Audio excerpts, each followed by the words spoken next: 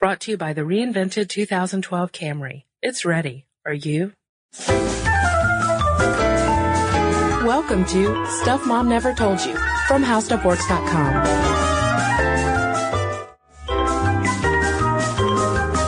Hello and welcome to the podcast. I'm Caroline. And I'm Kristen.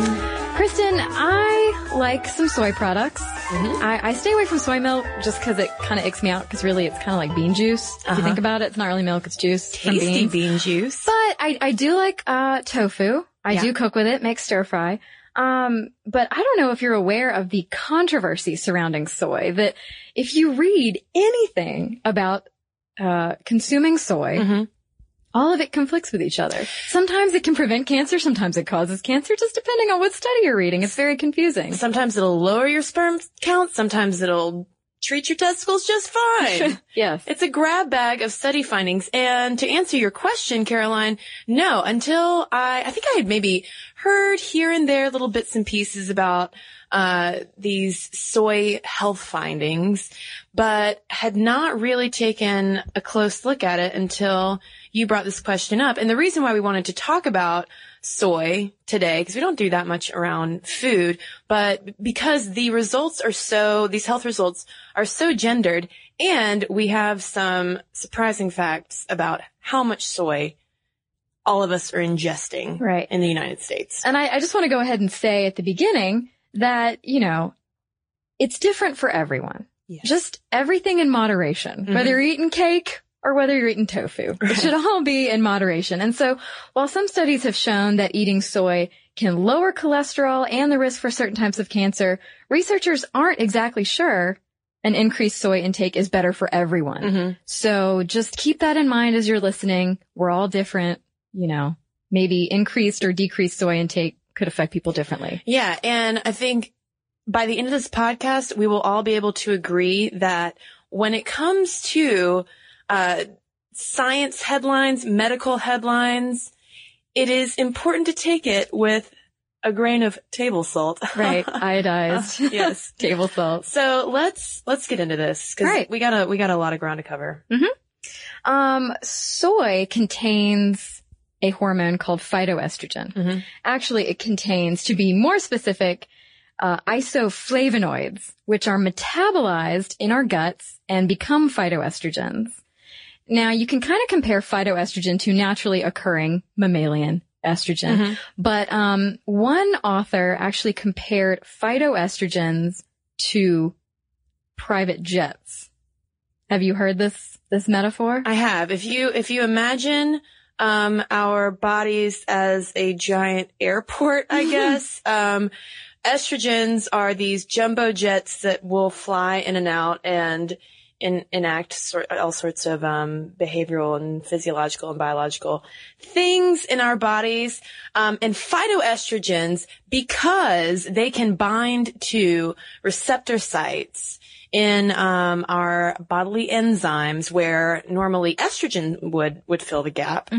Doctors think that phytoestrogens can tinker with how normal estrogen is released and absorbed into our bodies. So while the estrogens might be the jumbo jets, the phytoestrogens would be more like private planes just blocking up the runway. They're not as large. They're typically described as very weak. Estrogen mimics, but nevertheless, they do seem to have some kind of interaction with binding with those estrogen agonists. Right. They have a phenolic ring, which is a prerequisite for binding to the estrogen receptor.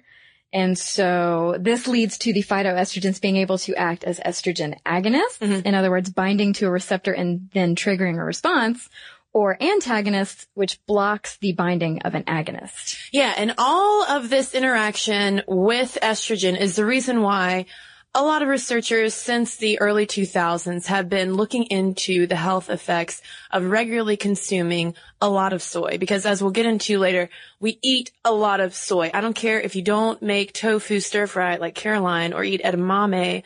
When you get your sushi, you're still eating a lot of soy. Right. Just take my word for it. So the reason why we often hear about soy and breast cancer is because there's a connection between estrogen rates in a woman's body and her chances of breast cancer. In a nutshell, the higher estrogen the body releases, the higher the chances of developing breast cancer. So some studies have said, well, if you eat all this soy and these phytoestrogens are going in and blocking those estrogen receptors, not allowing them to bind and release, then it could serve as a protective kind of barrier to developing breast cancer. Mm-hmm. Yeah, and there are a couple of studies that talk about this, several actually, but two that I want to mention are, there's a study in the Journal of Nutrition, of Asian people in Asian countries as opposed to Asian people who come to the West, who immigrate to the West.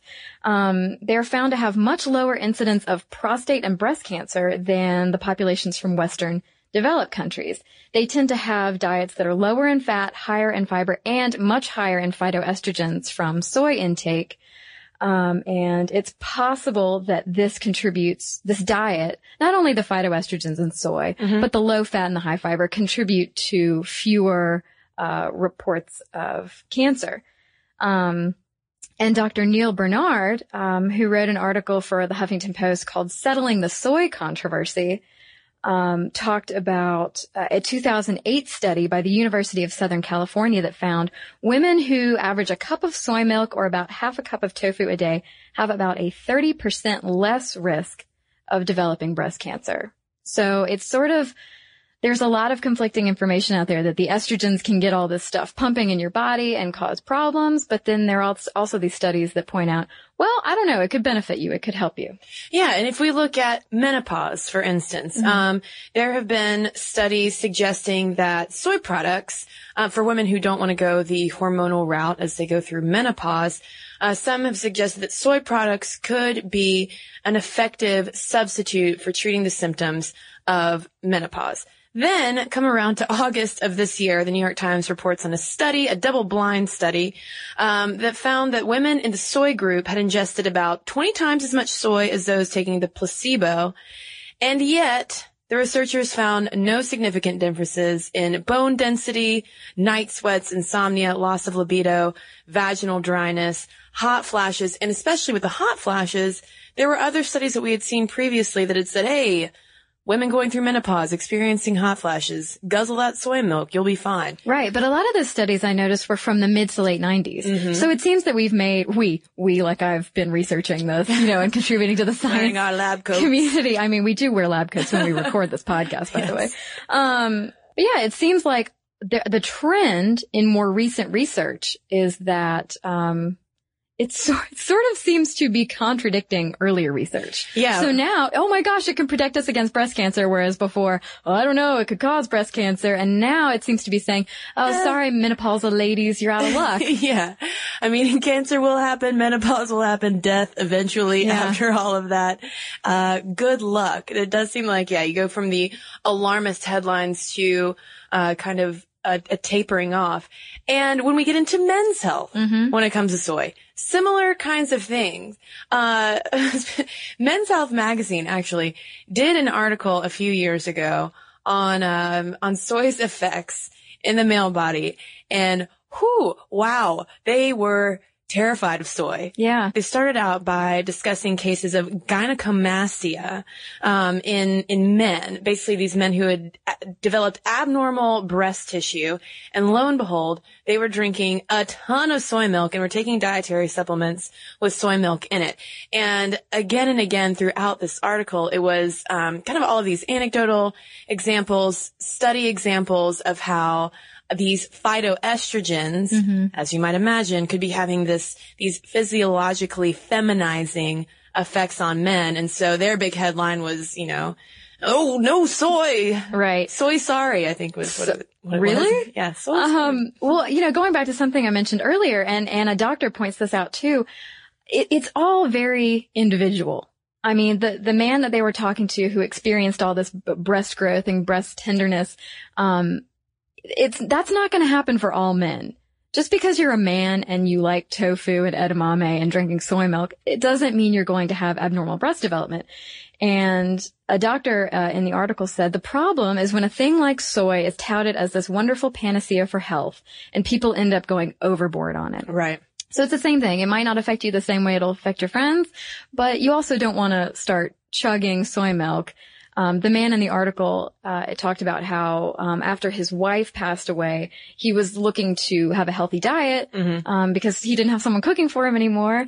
And so he was looking to do the right thing for his body. Yeah. And he ended up just ingesting so much of it that it had negative effects. And along with that, we have the breast tissue development and then, some studies, finding a connection between soy intake and lowered sperm count in men. And also there was one, a 10% higher incidence of erectile dysfunction in Chinese men who were consuming high amounts of soy compared to Americans who avoided it. So again, there were all of these headlines in Scientific American and other publications saying, well, maybe guys shouldn't be eating all of this soy either. But again, I mean, if you think about all of the different lifestyle factors that go into an individual's health outlook, isolating it down to one particular nutrient that has now been found to have just a grab bag of effects in various people seems a little sketchy. Right.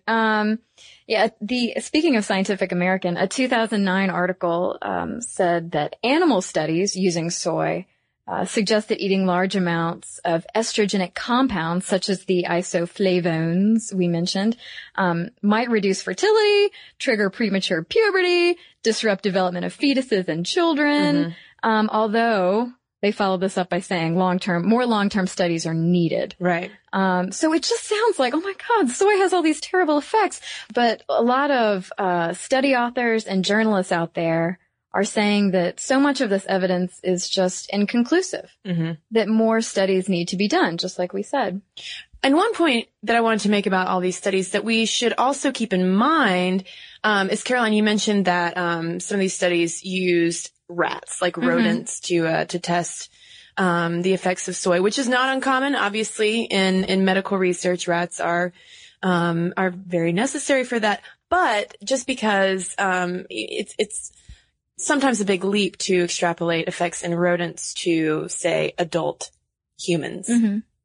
Just something else to keep in mind. Right. The Journal of Nutrition in 1995 broke down the potential roles of phytoestrogens, and I think it illustrates perfectly how unclear some research can be. The authors described phytoestrogens as estrogen agonists whose actions could prove beneficial to menopausal women, like we talked about, but might contribute to carcinogenesis. They also describe them as anti-estrogens and anti-proliferative agents that could help to prevent estrogen-dependent carcinoma by antagonizing estrogen, again, like we talked about, but could also contribute to infertility by suppressing normal reproductive function. And last but not least, phytoestrogens offer protection against environmental estrogens by altering the steroid response thresholds, but they could also be considered developmental toxins that could disrupt sexual differentiation by altering sex-specific patterns of development. So naturally, that leads people to worry about infants drinking soy formula, although many pediatric authorities in the pediatric community have come out and said, no, I mean, it's fine. So. And not to mention all of the hormone disrupting chemicals that are not in our foods that we are getting into our bodies through chemicals in cleaning products and bathroom products. Yeah, plastics, Teflon, stuff like that. I mean, it's a dangerous world out there. Gosh, golly. But here's the thing about soy, and this was to underscore one reason why it is important to educate ourselves about it, because like I said, it does not matter if you don't like the tofu, if you don't like the edamame or the soy milk, the bean juice, as you call it, because as Michael Pollan, the author of Indefensive Food and The Omnivore's Dilemma, points out, he says that Americans are eating even more soy products than ever before, more than the Japanese or the Chinese do, because of subsidies on these huge soybean farms in American and South American farms. That is basically the food industry is having to put into so many of the manufactured products in our refrigerators and on our tables in the same way that high fructose corn syrup in so much of the food we eat today as well. Yeah, so speaking of groups of people who have a lot of soy in their diet, one study focused on elderly men and women in Indonesia who'd presumably been consuming soy and phytoestrogens for years. The assumption was that they'd be super healthy and have great memories. They would have reaped all these benefits from eating a soy-heavy diet. And participants over age 68 who regularly ate the most tofu actually had double the risk of dementia and memory impairment as those consuming a more moderate amount. And that led researchers to think, well, okay, let's focus then on just hormones and hormone-like products in the elderly. Right. So it, different effects. And again, you have to think of correlation, causation. Surely, could it really be the tofu that is causing dementia, or is it simply a corollary factor? And Michael Pollan brings this up. He points out that basically, these phytoestrogens may have a bad effect. They might have a good effect. For that reason, at least at the time that he was writing this, I think this was a couple of years ago, he was saying that the FDA has declined to grant the GRAS, or generally regarded as safe status, to soy isoflavones used as a food additive. That doesn't mean that it's banned from being in there. They just don't have that general stamp of approval. And then he goes on to cite a senior scientist at the FDA's National Center for Toxicological Research who said that confidence that soy products are safe is clearly based more on belief than hard data. So, what's the net of all of these studies, all of this research on soy that is really in so much of what we eat, right? Especially processed food. I think a good takeaway is that, not to get all lectury here, but eat a balanced diet. Yeah. One article I was reading was talking about how if you're a vegetarian, it doesn't mean you only have to eat soy products all day long, all the time. Right. There's the Mediterranean diet, which is a lot of pasta, fresh vegetables, beans, fruits, olive oil, that has great benefits. But it's, don't totally cut tofu and soy products out of your diet. It's all just a matter of balance. Yeah. And, to sum it up, going back again to Pollan, one of his famous lines is, I think it's, eat food, mostly vegetables, in moderation. Right. And there you go. Mm-hmm. So anyone out there though who has some insight on this soy issue and the sort of the gendered effects, health effects of soy, please let us know. Our email address is momstuff@howstuffworks.com. And we got a couple emails here for you. Kristen, this one is from Jacqueline. She says, my sisters and I participated in one baby pageant when we were less than a year old. A local store donated our outfits. Our mom isn't normally the type of person to put her children in pageants, but her friends and family pushed her into it. The reason? We are a set of identical triplets. My family thought it would be hilarious to enroll 3 matching babies. We didn't place, which is probably a good thing. I really think the child beauty pageant thing is a little sick. She goes on to talk about the roller derby podcast, and she said that she and her sister joined a local derby team, Little City Roller Girls. I shared your podcast with the team, and they loved it. Whenever we drive to away bouts, we listen to you on the road. She says she is a super fan and listens to every episode. Thanks, Jacqueline. Thank you, Jacqueline. And here I have an email from Mariana, and this is a little bit of a critique of our episode about pregnancy tests. We were talking about the self-pregnancy test with the speculum. Yeah. And she says, while I disagree with the idea that pregnancy tests are anti-feminist, I do strongly believe that people in general and women in particular are far too distant from their own bodies. We know what's going on in our computers, in our cars, in our phones, but we rarely look at or into our own body. I think you should both be careful about communicating positive messages about women's bodies, including the quote-unquote scary genital area.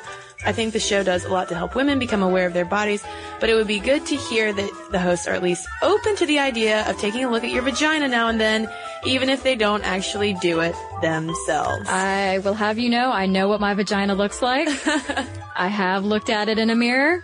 I am very familiar with it. I assure you. And on that note, our email address is momstuff@howstuffworks.com. You can also find us over on Facebook and at Twitter at Mom Stuff Podcast. And you can look at our blog, read it more like during the week, Stuff Mom Never Told You, at howstuffworks.com.